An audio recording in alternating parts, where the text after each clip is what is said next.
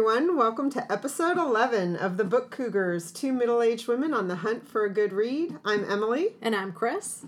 Welcome. I am fresh off the train, literally. I just did a mad dash because it's raining. Fresh off the train from New York. My hair's still wet. Chris is sitting, unfortunately, in a freezing cold chair that I had to take off the porch because she sits in one of my porch chairs. Nice little cushion and a fleece blankie and a hot tea in my hand, so I'm good to go. And I had a fun evening in New York last night, which I will report in our upcoming segment. But I wanted to tell a quick little story about a cute book story that happened this morning when I was in Grand Central Station.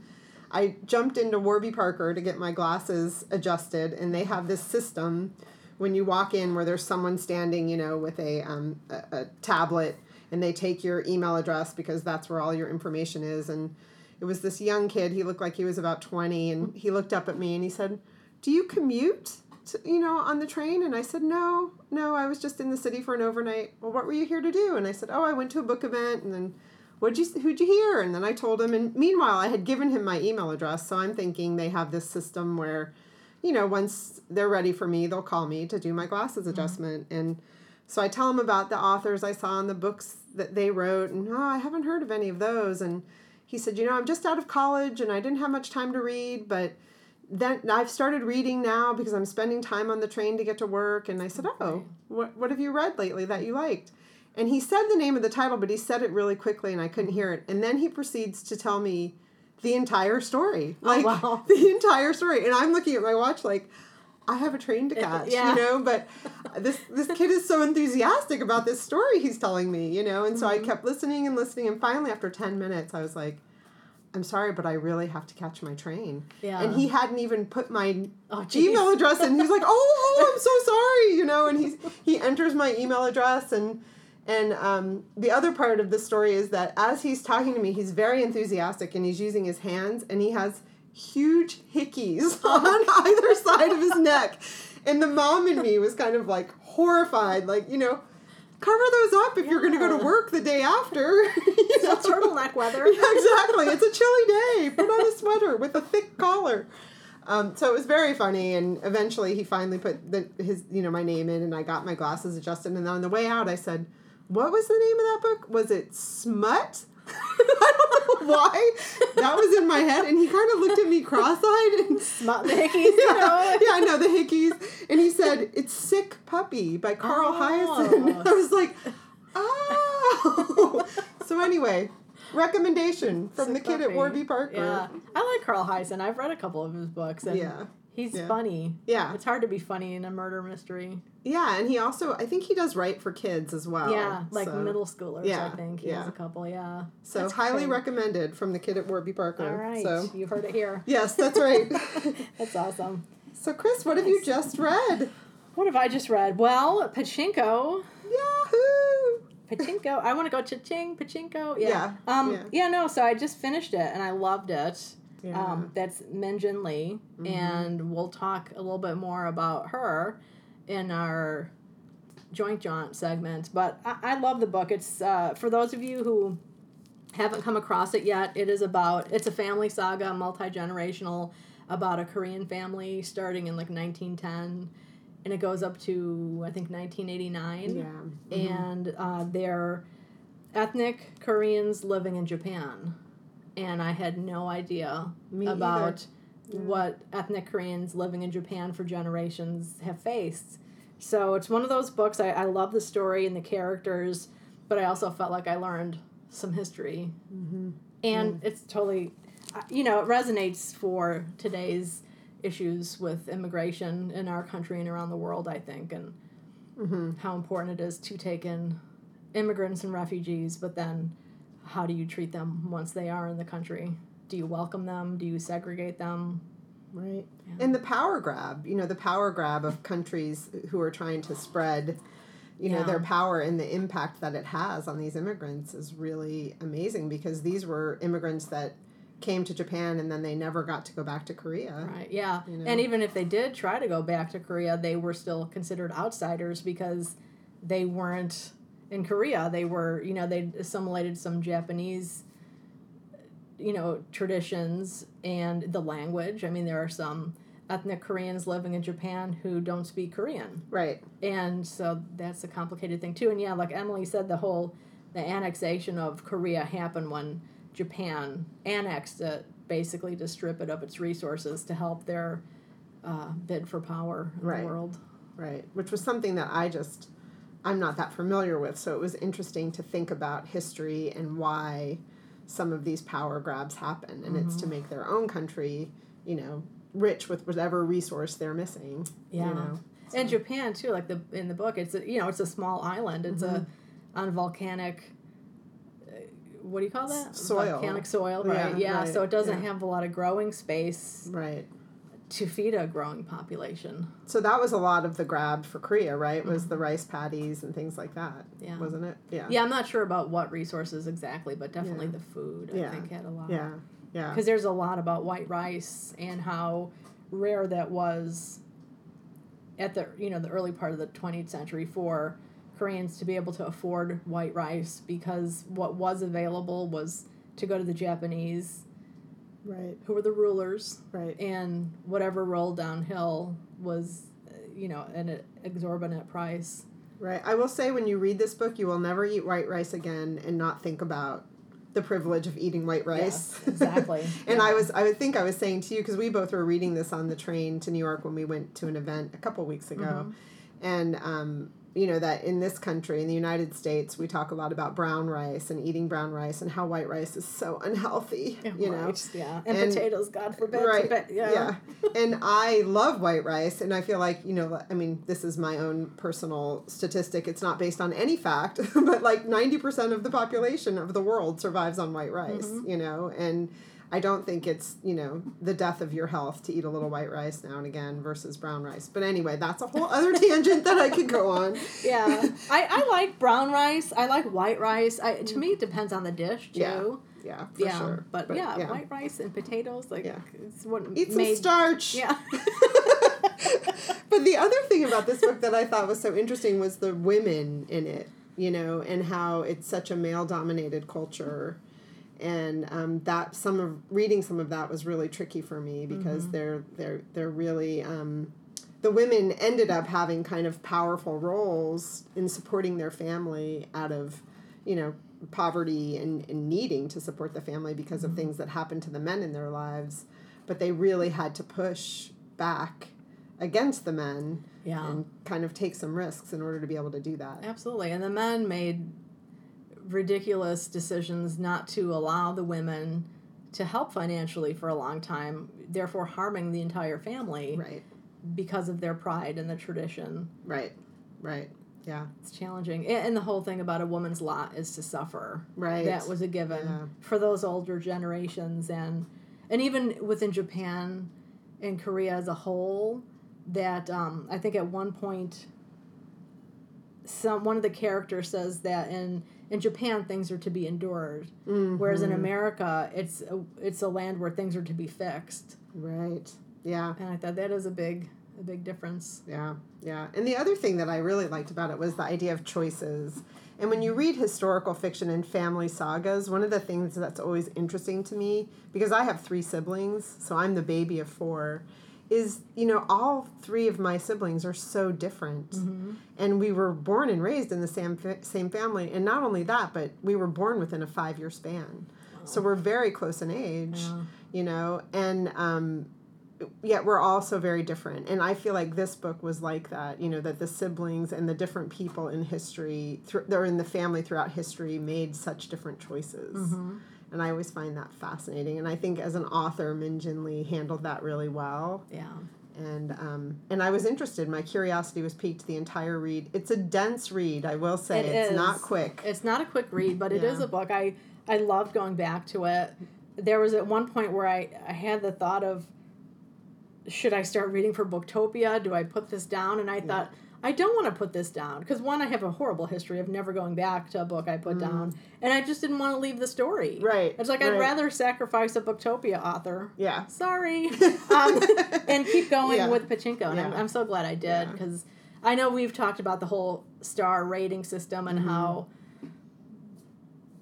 subjective it is and pointless, really, when it comes down to it. But I definitely gave this one 5 stars just because of I thought the voice, it hung together so well and was so consistent without being, I don't know, what can I say? Without being repetitive. I mean, there was some repetition in what the characters were going through because I think it was showing like things don't change that quickly in these cultures that were being that's a really good put under the microscope. You know, I mean, I think in America things have changed radically fast because we're such a new country comparatively, that's a really good without point. Thousands of years of history behind us. And, it did lag a little bit at one point for me. I don't know for how many pages, but I stuck with it. And it was more towards, like, the 70s and 80s time period, I think. And then it picked back up again. Maybe you were like, I lived this.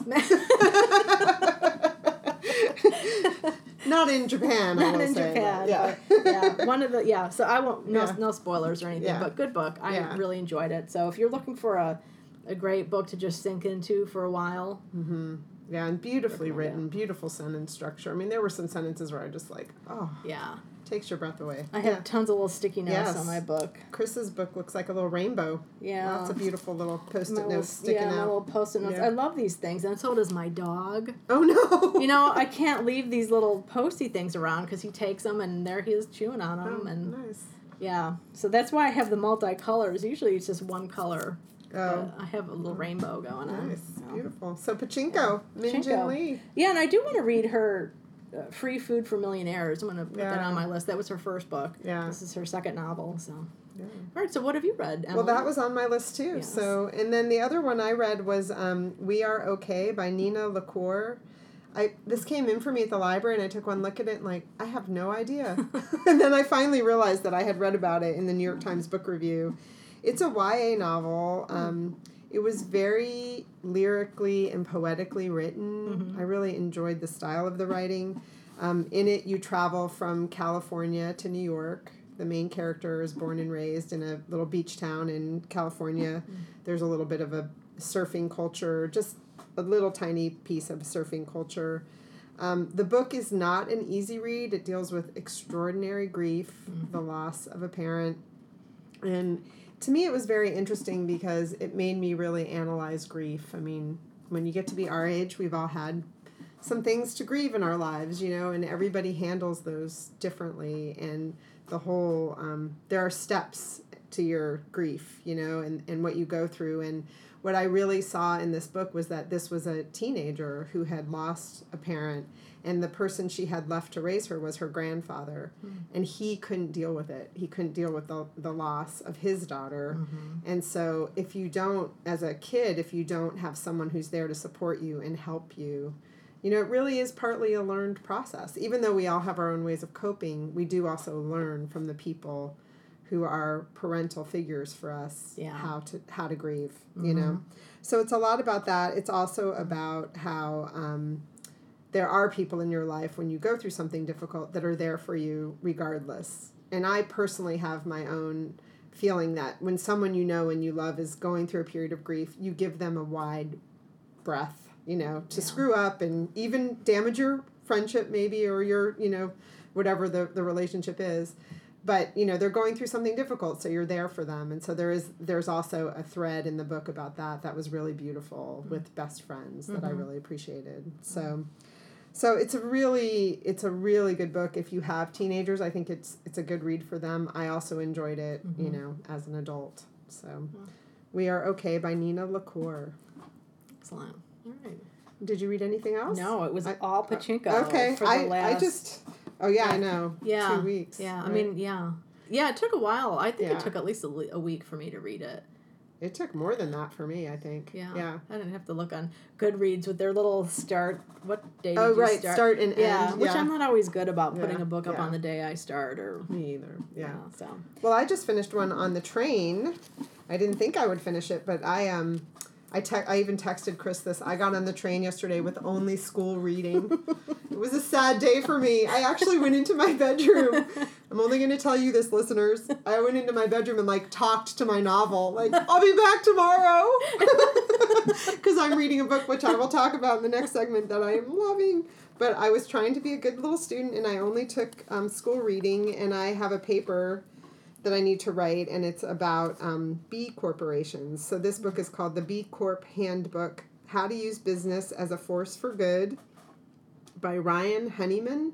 I won't talk about it too much because it is a nonfiction, and it might not be too thrilling for too many people. But the basis of it is there are corporations in the business world that are now forming so that they can do good things for the world. It's not just about their bottom line and making a profit. Mm-hmm. And they're not for profits, but they operate a lot as if they are. And they treat their employees really well, and they are very engaged in environmental sustainability, and not only for themselves, but encouraging the people that they buy their product from to be engaged as well. They also do want their employees to volunteer and support the communities they live in.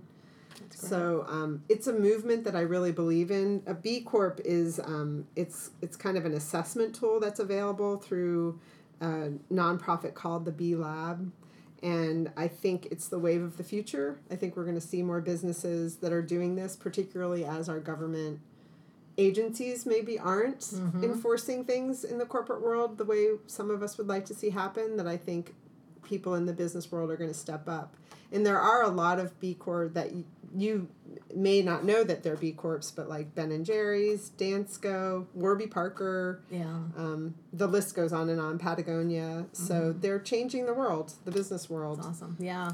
When I worked for the natural food store, there was a lot of talk with the vendors who are trying to get certified as B Corps or interested in starting the process, because they're, so many of them were into giving back, but also growing food, making food that's healthy, not full of preservatives, food that's organic, and they say that organic is kind of losing its meaning a little bit. It is, because it's a government regulated status, and they bend the rules, and they bent the rules a lot because of the drought in California. So interesting. Yeah, and it sounds. I think it sounds like a really interesting book and a great concept, obviously. Yeah, and I have to write a whole paper about it, so I'm glad that I got to read it over on the train. And I'm also happy to be back in my house with my novel. With your novel.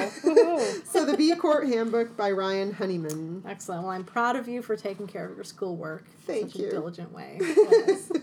Month and a half to go, but I'm not counting.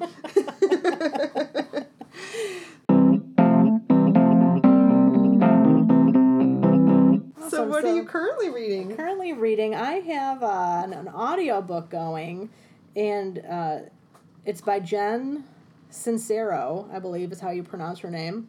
You Are a Badass. How to Stop Doubting Your Greatness and Start Living an Awesome Life. It's an audiobook. I saw a couple of bloggers that I know and respect talking about it, reviewing it, and I like to have a motivational book going. Especially audio. I think that's really nice. Yeah, so I'm digging it. I'm liking it. Good. Yeah. Oh, that's fun. That's my current audio. Good. I have Celine by Peter Heller, and he is a Booktopia author. I've read, this is his third novel. He's also a travel and adventure writer, and has some really cool books out about, paddling and really interesting, difficult areas, and he's a poet as well, so his books are very, very poetically written. He has, I'm not a writer, so I don't know if I'm saying this correctly, but like paragraphs that are one sentence long. When you look at a page of his book, it almost looks like a poem. Yeah. So and this book is about a 70-something-year-old, or almost 70-year-old, I think, female private detective. Very cool. Which is not a character you see that often, I don't think. There are some. Yeah, like Miss Marple. Yeah. Right? So I'm sure there are others. Right, I didn't mean to sound too flip. But no, that's okay. So I'm really enjoying it, and it was very sad for me to leave it behind yesterday, as I've said already. So I'm looking forward to that one. Yeah. All right.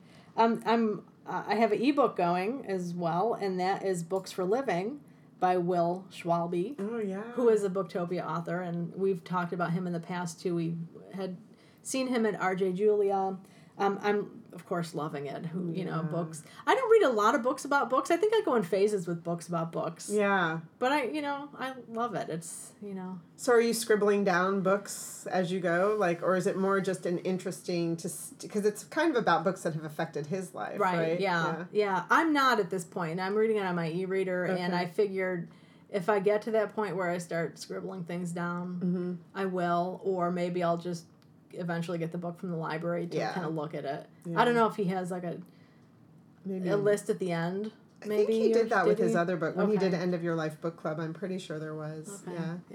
Yeah. So I'm enjoying that, and I'm looking forward to hearing more from him at Booktopia. Yeah. He's very personable. When we went to that event, I just thought, he's like the author you'd love to have dinner with, so we might get the chance. Who knows? Right? Yeah, and he's he's 55, I think is what he said in his book. So he's, just a couple of years older than me, and he's a couple more than you. Yeah. So it's kind of funny it's funny, I still have to pause sometimes when somebody says their age and that they're in their 50s. And I still think, oh, they're like my parents' age. And it's just like, no, Chris, hello, you just turned 51, It is, he's your peer, he is your cohort, as they say. So anyway. I don't know about you. When I turned 40, I kind of lost track. What age am I? I don't remember. Yeah. So. Age is just a number, I think. But, there is something about turning 50 that is kind of whoa, I'm 50. And, it's, I think I did a lot of work on kind of confronting my mortality, kind of years ago, because, I don't know, I've talked with friends about my family. My dad died at 52. My grandfather died at 52. So 52 is kind of like a loaded number. Yeah. And I thought, this was when I was in my 30s even, I thought, man, I don't want to be freaking out when I'm 50, 51, oh my God, I only have a year left, I have 6 months left, I don't want to think that way. So I've done a lot of, psychological work and spiritual work around that. But 50 is a weird number because you really start realizing I need to do the things that I want to do if they're going to happen. Mm-hmm. And then also I need to choose really what my priorities are and let some other things go. Yeah. I don't know yet, Chris, because I'm not 50 yet. I'm just kidding. No, I definitely feel that in the book world. I definitely feel like I'm not going to get to read everything I want to read. I'm pretty sure about that. Yeah. Oh my God, that's so funny. I saw somebody, I think it was on Twitter, who posted so this is my age. If I live to that age, this is the number of books I can read. So, books are, I'm, DNFing them a lot quicker these days. So I haven't gotten to that point, but I did have the thought just today that, I've been saving Jane Austen to read one novel a year. So the last 3 years. And I'm thinking, forget that. I really want to read Emma. So I think I'm going to read Emma and be a rebel to myself and read 2 Jane Austens in 1 year. So anyway. Wow, you're just crazy, Chris. Yeah, I'm a 51-year-old rebel. We're such book nerds. I'm gonna rebel. I'm gonna read Jane Austen twice. Oh my. Well, we have a lot. Are you reading anything else? I am. I just started yesterday too. This is a middle age reader. It's Emma Donahue's new book. It just came out, The Lotteries Plus One. And it is about 2 women and 2 men, lesbians and gay guys, who meet, become best friends, and have children together. And they have a ton of children together. There are 7 kids total who live in this house. And they're, as I said, I think I posted on Facebook, and I said it's like the Brady Bunch on diversity steroids. That's a good, you could have been blurbed. So it's I just really started it, but one of the things I find really endearing is that they call their home Camelottery because they won the lottery. I should back up and say that. Yeah. So they had built this house, but Camelottery. Yeah. Oh, so cute. And I love Emma Donahue. I did read her book Room, which I wasn't planning on until she came to the bookstore where I was working for an event, and I kind of fell in love with her and was completely charmed and then read Room. But another one I'd recommend from her is Kissing the Witch, which is a collection of short stories that are like fairy tales where the women are empowered.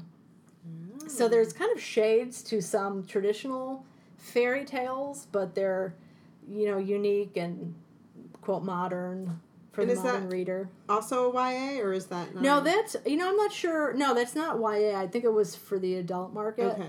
But I think it might be acceptable for young adults. I can't really remember. Yeah. So don't trust me, readers, and rush out and buy it for your kid without doing a little preview. Preview, because there could have been some things. Yeah. Because I know another book of hers I read, Slammering, something like that.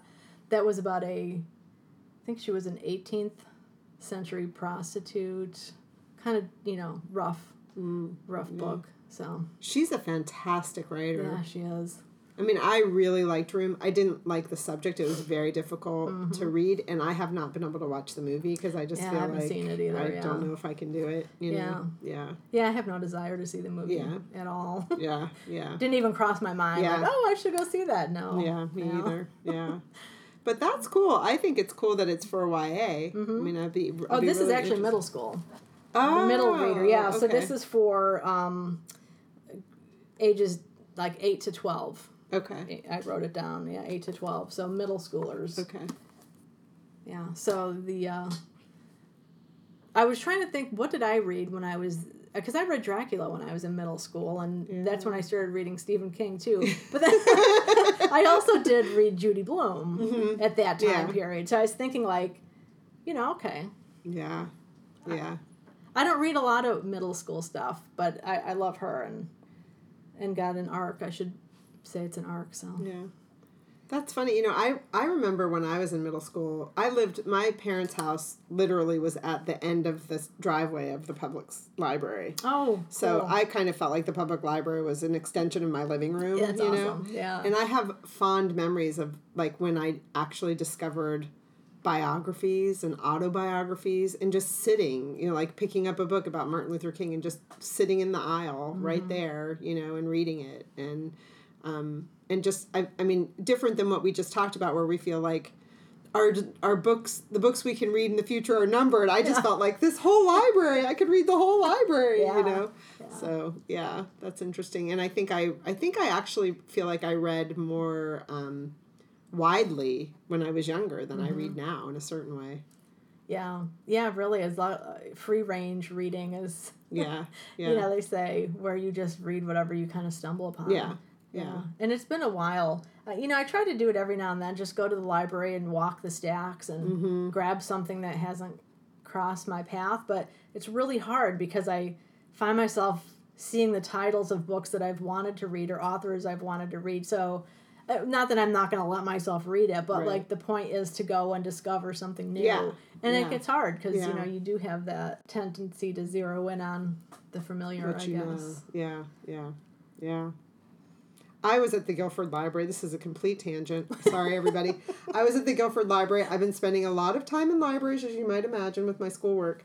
And at the Guilford Library, there's a set of stairs from the entrance that you go up to come into kind of what I consider the main part. I mean, the kids section is on the first floor, but so I was heading out of the library and just approaching the stairs, and this young girl, she was probably 8, was coming up the stairs with her nose in a book. And she walked right into me, and I was just like, I love you. You're so cute. I recognize you. It was really sweet. So was she totally startled and embarrassed? No. She just looked up at me and then looked back at her book and kept walking. It was very cute. She was kind of like, "What are you doing in my way?" That's awesome. Yeah. It was very sweet. Yeah. So next up, I think we're going to jump into Biblio Adventures. Yeah, and we have quite a few joint Johns. Yeah, we have. Should we? I have Minjin Lee first up. Is that That's what I had? Yeah, okay. Minjin Lee. We saw her in conversation with Nancy Burns Fusaro at the Savoy Bookshop in Westerly, Rhode Island. Yeah. It's a great event. Oh, it was wonderful. I mean, the Savoy is a beautiful bookstore. It's in this old renovated hotel. So it's just a beautiful setting. It has a great vibe. It looks like an old bookstore should look like. Yeah. Beautiful dark wood, the tin ceiling, the black iron staircase rails and everything. Yeah. And then they have these, nice leather chairs that they're sitting in. So you kind of feel like you're in a library room of some kind, historical library room. So it was very cozy in that way. Yeah.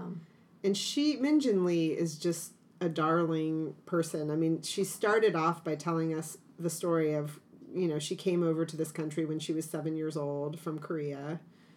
And that she's hysterically shy was the term she used, which I'd never heard someone say that. Mm-hmm. You wouldn't know it, though. No, she said that since she said she didn't speak for the longest time. Unless she absolutely had to, until high school. And then she totally went insane and joined the debate club. Right. And what else? She did another thing, too, the debate club and...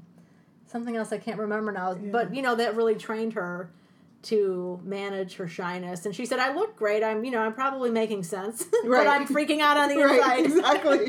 Yeah. And the other thing she said that I really appreciated, she said, I'm going to read to all of you. I timed it. It's 6 minutes because I want you to still like me. Yeah. And Chris looked right at me. So she did. She started off by doing some reading. Yeah. And then it was just a nice conversation that she and Nancy had. Yeah. Yeah. Yeah. Really fascinating about, this was her second time at this novel. She had written a completely different book on the subject of Koreans in Japan. Mm-hmm. And then her husband took a job in Japan, so they lived in Japan. So she interviewed a lot of Koreans about their direct experience and completely just tossed that first book and started again. Mm. And I think she said the other book sounded like just a dry history book. And this book, it's about the people. Right. And the history kind of tags along with the story of the people. Right. And it's just an amazing book. Yeah. We've already waxed on about. Well, the one thing she talked about in depth that did end up coming out, neither of us had finished the book when we went to this event. Yeah, we were in the middle, yeah. But that pachinko is actually it's a gambling game in Japan. It's kind of a cross between slot machines and pinball is the way she described it. And that it's, even though I think she said 1 in 10 Japanese, or 1 in 10 people living in Japan, I shouldn't just say Japanese, play it. Yeah. And it's kind of like on every street corner. And it brings in more money than the auto industry, I think she said, in Japan. Right. That's how big it is. And I think the wealthiest person in the world, isn't that what she said? Owns a pachinko parlor. Okay. Yeah, I don't know. Or maybe it's the wealthiest person in Japan. It's one or the other. Don't quote me on that. But that it's kind of considered... it's kind of considered gangster-like. It's not... I guess... Okay, so the attitude of many Japanese towards Korean is that they're criminals, they're dirty, and they're lazy. Mm-hmm. That's their prejudice against that immigrant class of people. But the Koreans are the ones who run the pachinko parlors and have created great wealth because of it. But they're still, no matter how wealthy they are, no matter how educated their kids get at prestigious American universities or British universities, the family is still looked down upon as kind of gangster-like, not to be associated with. Yeah. So it's very interesting. That whole cultural dynamic, I feel like, by going to see her speak, I really understood it. Mm-hmm. And so it was, as much as I usually like to have the book read by the time I see the author, I felt like it added a whole depth to it as I was reading it. Yes. Yeah. So, absolutely. Yeah. And I think that was the night when I was going there, I was thinking like, well, maybe, because I think it was only like 200 pages in, maybe not even that much. And it's like a 500-page book, I think. And that's when I was thinking like maybe, and then I thought, oh, I can't put it down. Yeah. Yeah. So, it was a really interesting event. And that's, she mentioned that, so her first book, which was Free Food for Millionaires, was also about Koreans.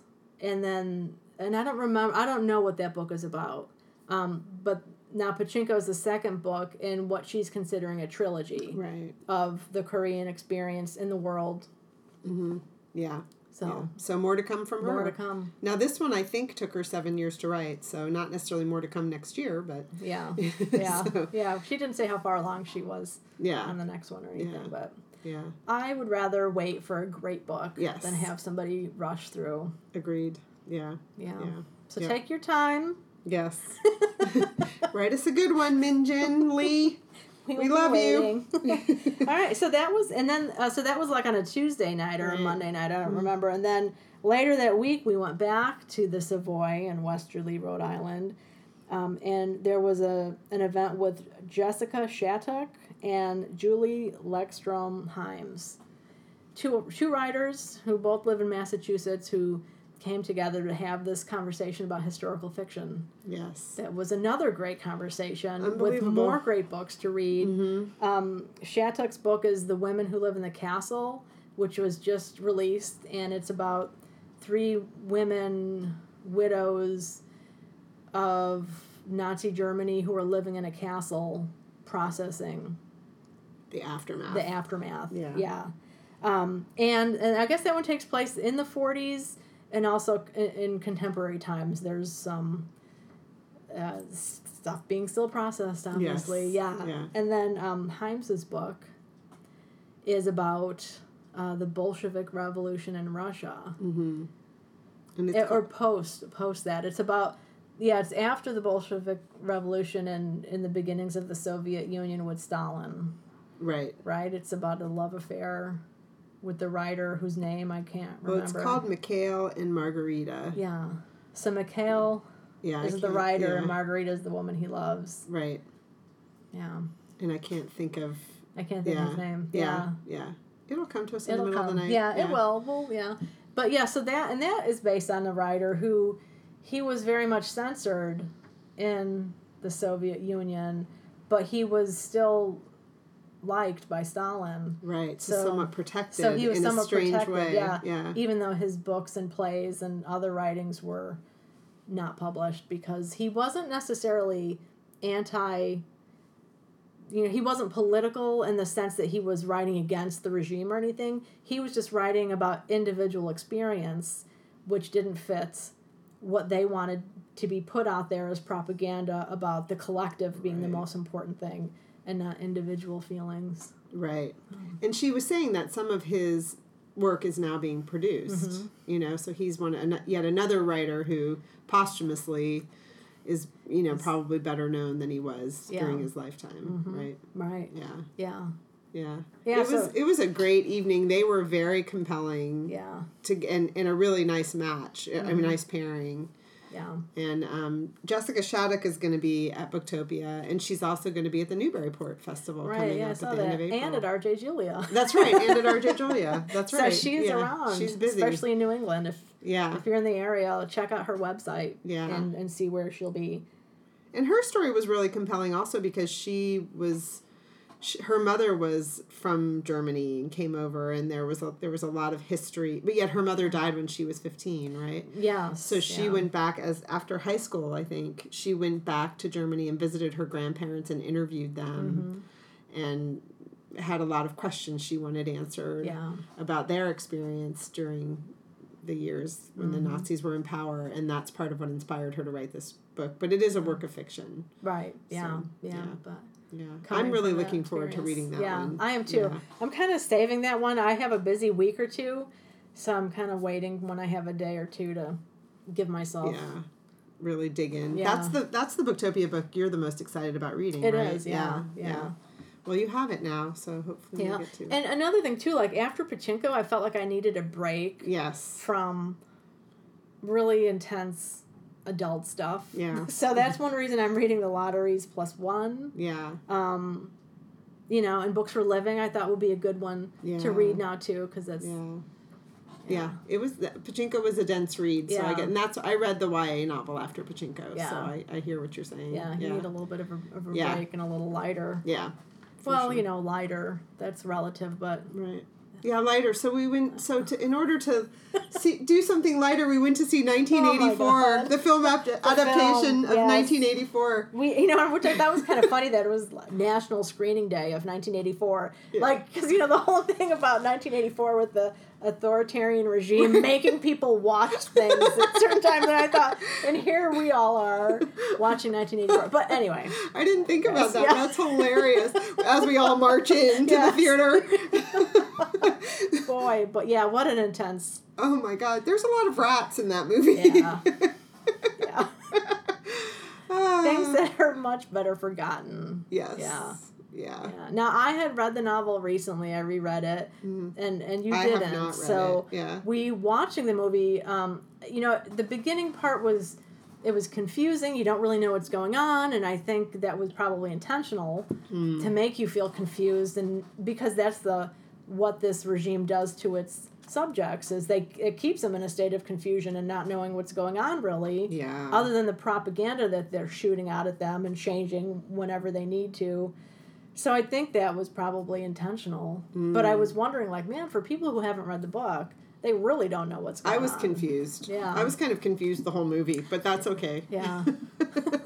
I was also a little distracted by the chap that I was sitting next to. That was kind of intriguing. I was like, who are you, single man sitting next to me? I like to look at people and wonder about their lives, you know. But anyway, totally. I was curious whether he had read it because I'm pretty sure most people in the theater had read it. I mean, I kind of made that assumption. Maybe that's not a healthy assumption. But. Yeah, I don't know because there were some gasps in the audience at certain times.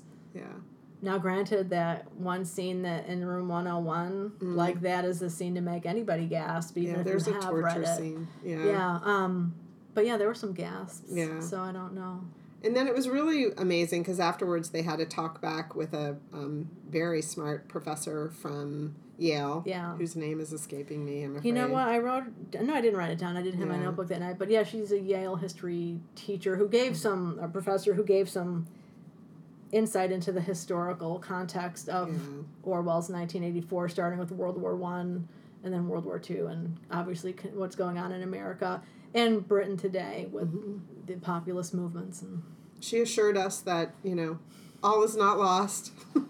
Well, what I was really interested in, what she talked about, and I should say, today is April 6th, 2017, and today is the 100th anniversary of the United States declaring war on Germany and joining the war effort in World War I.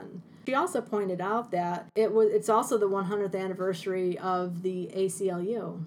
Right. That was created to combat Wilson's administration and the propaganda they were putting out and things like the Sedition Act and other political orders that were put out that were squashing public protests. And harming people's rights, and focusing more on the propaganda to get Americans to support the war effort because Americans weren't all gung ho, and so many people. And I know I was taught this in school, and this is a rant. Let me go on a history rant for a minute. But I was taught in school, and even today I was reading a newspaper's website about it being the anniversary of World War I and America in World War I. And talking about what the Germans were doing and what was going on, and that the Lusitania was the last straw, and Americans were gung-ho to join the war. Well, the sinking of the Lusitania happened 2 years before Americans joined the war. So it's kind of like it wasn't the last straw. It was part of the package. The build-up, too. Yeah, but it wasn't the last straw. And, Americans were not wanting to join the war effort. In large part. I mean, there are always people who are for and against everything, but so that's why Wilson had to resort to propaganda and strong-arm tactics to make things happen. And also, a little history, too, is that the Nazis in World War II looked at what the United States did during World War I to get some idea on how to better their propaganda machine. Interesting. Yeah. Chris, you are a wealth of knowledge. Well, that's not good knowledge to have, but maybe it's good knowledge to have. Well, it is because you're reading that article and you're recognizing that they're rewriting history. Yeah. Right? Well, yeah, they're doing such a shorthand dumbing down of it because history is complex, and history is written by the victors. History is written by the people in power. And they want it to make it look like Americans always do the right things and Americans come to the aid of others. And, here we are on our moral high horse. And, it's not always true. And maybe it never was true. Right. This whole idea of America as this pillar of moral righteousness is based on a bunch of lies stemming back to the, quote, founding fathers who were slave owners. All men are created equal. My ass! Sorry. Go, Chris. Okay, rant is done for the day. No, that was a good rant. That was a good rant. Yeah, it just makes me mad because I love history, but I just don't like the way it's used. And I know people, they do their, I should say some people, like do their best to try and understand a historical situation or an era or what things were like for different types of people in history. And I admire that. And I know a lot of it can be guesswork. And I understand that. But I just despise it, though, when people use history for their aims in contemporary times. It just really makes me mad. Yeah, yeah. Well, and there's that whole saying of history repeats itself. And so I think it's also important to really understand the historical context. And I think that's what a lot of people are trying to do now. You know, understand not only how our government works, but understand historically what the significance is of what's happening. You know, I didn't say that correctly. Comparing it to history, how is what's happening now significant, and what can we learn from history? Yeah. And what you're saying is when they don't represent history correctly, then and correctly, it might even be too strong of a word. Like, you know, because it's not what can be represented. So it's how they represent. It's always somebody's understanding. True. You know, True. and perspective. And perspective, understanding, and you know, because there is no such thing as objectivity. Correct. Everything is subjective. Yeah. Yes. And it's on a spectrum. And I think what do you say? Pure historians, people who truly want to try and understand a time period. You know, they still have their prejudices. That, right. You know, and so it's complicated. But I think, you know, you look at it. How different cultures even deal with history. Like, we could look at Japan again. Like, as Min-Jin Lee said in her talk, like, the history of what the Japanese did in World War II is not talked about in Japan. Right. The war atrocities that they committed, the, you know, thousands of women and girls that they took from Korea to be sex slaves for the Japanese soldiers, that's not talked about. Right. Whereas in Germany, they talk about the Holocaust. This is what our ancestors did to make sure it doesn't happen again. And, you know, it's just fascinating to look at two cultures who were in that same war, both of them committing heinous war crimes, and now what their citizens know and understand about what happens and how they act globally in the world. So, I don't know. Well done, Chris. Well, I'm fascinated. And I'm just so, you know, I'm trying really...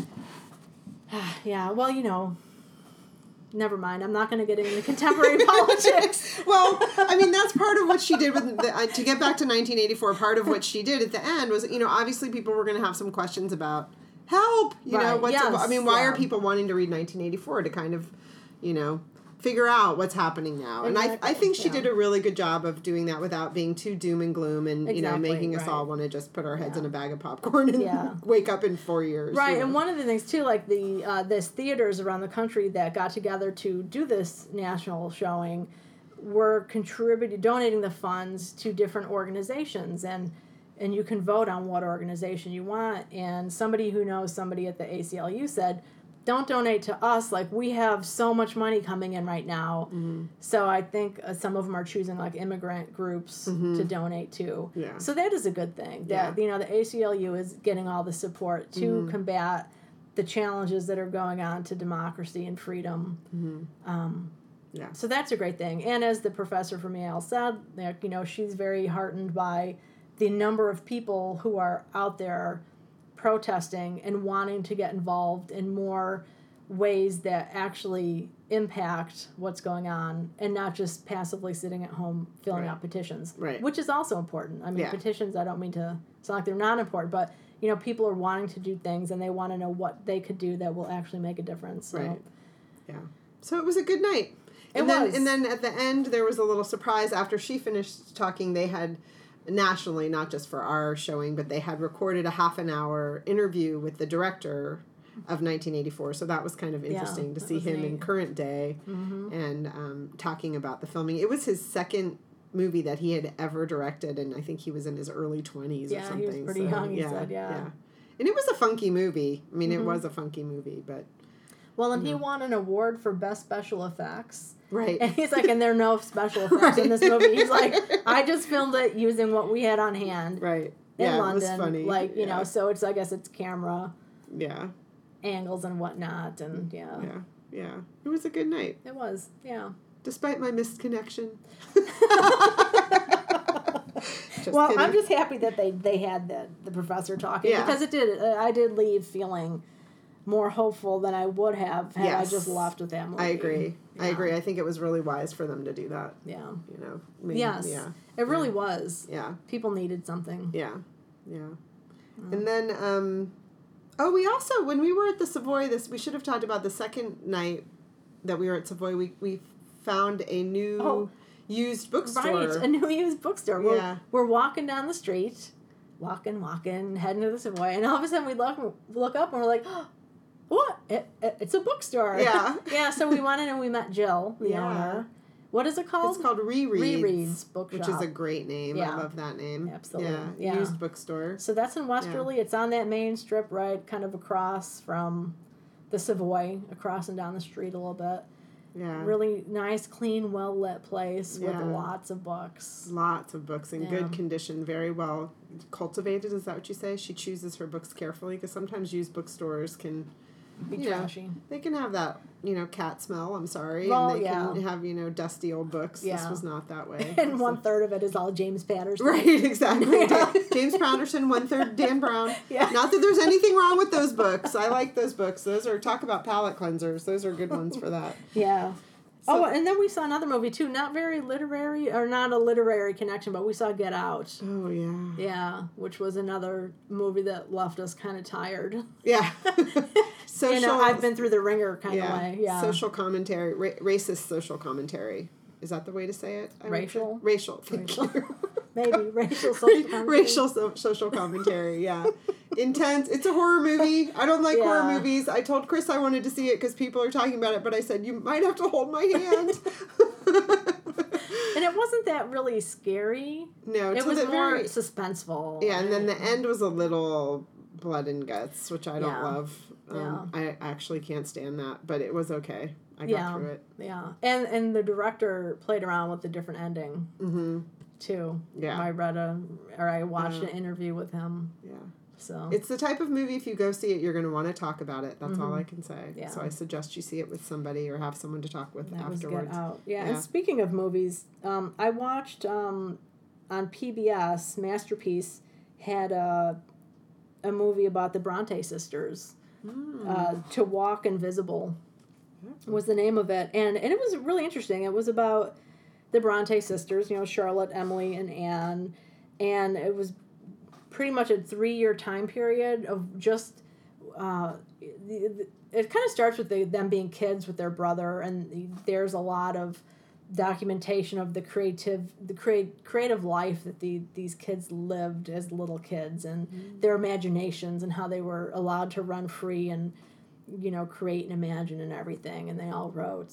And the bulk of the movie though is about them as adults, and when their brother, he's an alcoholic, is really going down to his bottom pretty quickly. And they decide, Charlotte kind of is the ringleader, and she decides, we need to start writing and getting stuff out there because he's never going to amount to anything. Not that he's never going to amount to anything, but we can't keep waiting for him. So they do. And, she writes and publishes Jane Eyre. I think, was it Emily? Yeah, Emily wrote Wuthering Heights. And so in this short time period, they became very famous. And there was one point, and they wrote under pen names, we should say, so nobody knew who they were. And somebody was going to be publishing one of their books under the wrong name or something like that, and Charlotte says, we need to fix this. This can't happen. So they marched down to the publisher and introduced themselves. And, the rest is her story, as they say. Yeah. And the movie was hard to understand at times. The sound quality was weird, and then the accents didn't help with that, and the music was always so loud. But the cinematography was beautiful. But it was very much about staging a scene. And so the story could have been a little bit smoother, but the scenes were just beautiful. Oh, how fun. Yeah.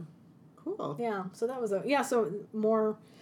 that was PBS, the Brontes, To Walk Invisible. I would think they'd they'd be showing that again, or that's you what could probably happens. get a copy if you're a Bronte fan. Sometimes you with PBS too, you can go online and watch things. Stuff too. You can stream it, as they say.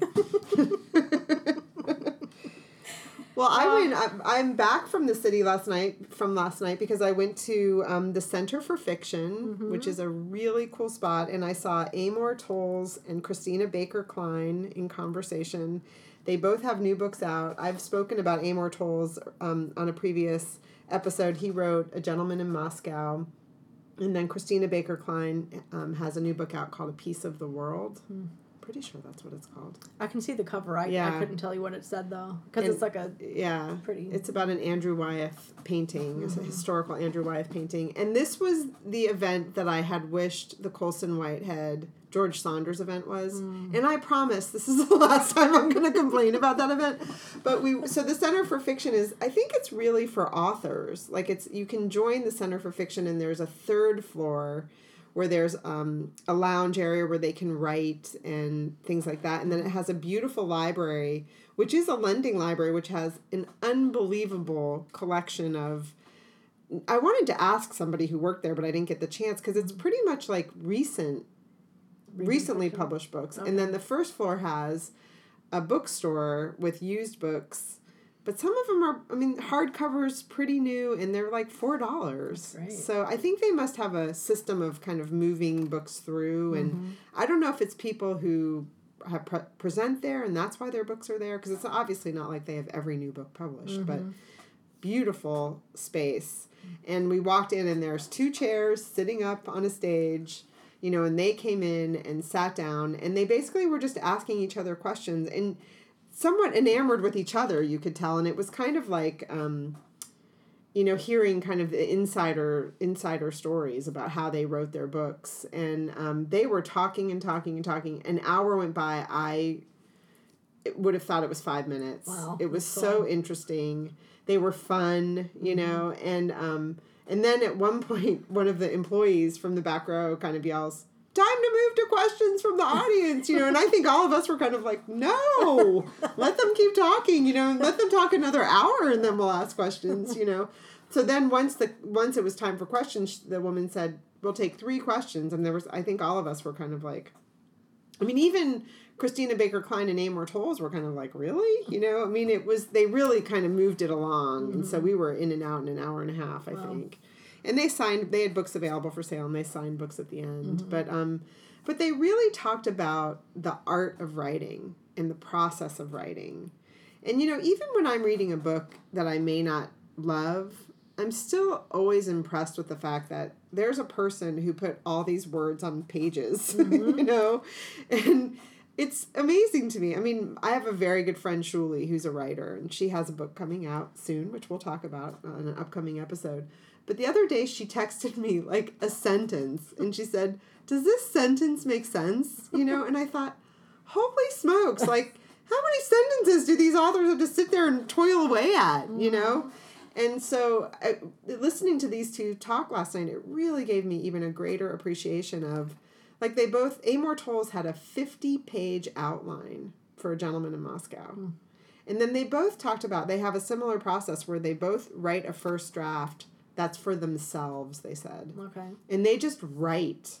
And so Christina Baker Klein said it could even be like, I wrote the same scene, but 5 different directions. Yeah. And cool. Then I just keep writing. I don't say, okay, I better go back and revisit chapter 1 now because I just wrote this at a different angle. She's like, I just write it.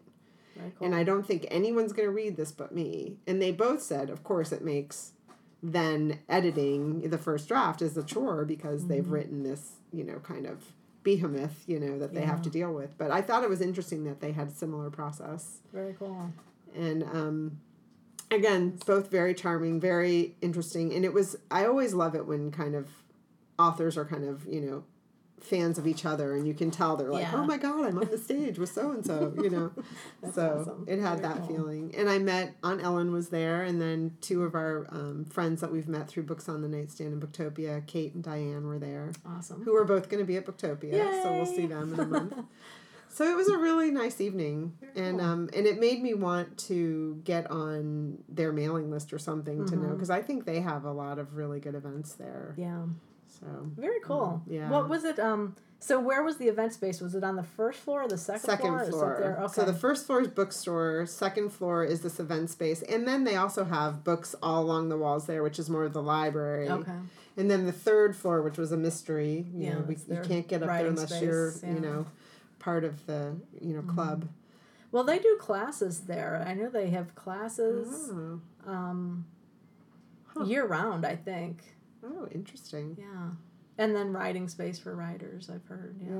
Yeah, it's a really beautiful space. Awesome. Yeah, it was a nice evening. Now, did you go to the stationery store next door? We did. We went to Phil's Stationery. Ellen and I went to Phil's Stationery, and I bought a Moleskine journal, purple Moleskine journal. Very nice. I wanted one that fits in my purse, and I bought a pen, and Ellen bought a couple pens, and it was kind of a classic little stationery shop. New York City stationery shop. Nice. Okay, cool. Yeah. They had the Lamy, is that how you say it? The pens, the German pens Lamy. That you like. Lamy. I think Lamy might be. That was my hillbilly Ohio accent. No, the Lamy pens. Lamy. It's one of those things, I've heard it 2 or 3 different ways. Okay. And I know the guy who does, co-owner of Goulet Pens, he has a video that he does regularly, and he'll pronounce it correctly. So if I ever need to know how to pronounce a pen name, I check them out, Goulet Pens, and I'll get it from the horse's mouth. Right. Mouth, yeah. But they had a good pen selection and stuff, so that was fun. Excellent. And then, Yeah, so last time Emily and I were in New York together, we walked past it, but it was closed, and we just kind of stood outside drooling. It was really funny. We need to get back here. Yeah, so I built my trip in yesterday, allowing a half an hour at the stationery store. So that was perfect. Cool. Yeah. All right. Yeah. All right, so that is our those were our biblio adventures, and now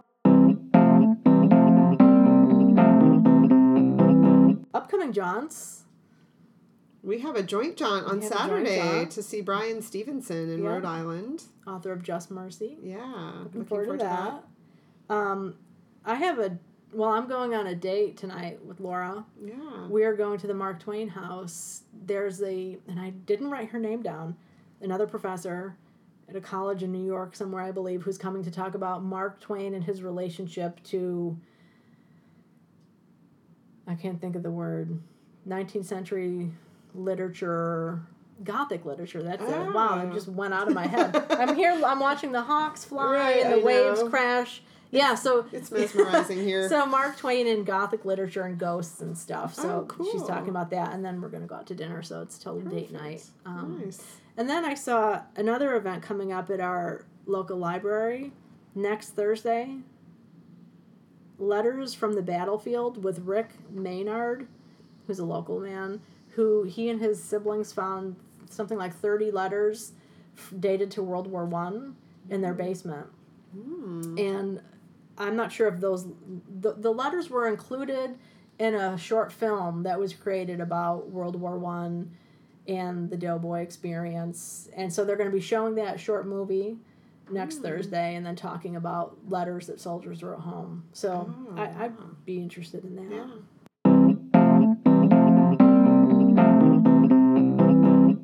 So now, upcoming reads. What do you... Upcoming reads. I have a Booktopia author and book to read, The Impossible Fortress by Jason Rekulak, I think is how you say his name. And then I also have History of Wolves by Emily Friedland, which was sent to me by our joint friend, Russell. Oh, hi, Russell. Yeah. So I'm looking forward to digging into those two. Very cool. Yeah. What about Excellent. you? Well, I'll be... The Woman in the Castle will be next. On. Yeah, because after I finish what I'm currently reading, that will be the next thing. Perfect. Yeah, I might even take a day off of reading, because sometimes when a book really wipes me out, I'll just take a couple days and not read, and then I'll be okay to go back. If you need something to read, I have a great piece I'm going to be reading for my economics class when you leave about estate taxes and philanthropy. There's a blank stare across the table. Yeah, I was going to pretend to pass out, but I didn't want to spill anything. Oh, and then there's something I want to watch, too. Another World War I thing, but it's The Great War, and it's another PBS through their American Experience series, and that actually starts April 10th. So probably it'll start the day before this episode's posting, but it's a multi-episode thing about the Great War in America and the Great War. And PBS usually reshows and reshows. Yes, and yeah. So you should be able to catch it. Yeah. Oh, and I wanted to say hi to Bernadette from Rhode Island. We met Bernadette. She's one of our listeners. Oh, right. Yeah, at the Savoy. Hi, Bernadette. We met her at Min Jin Lee. Yeah.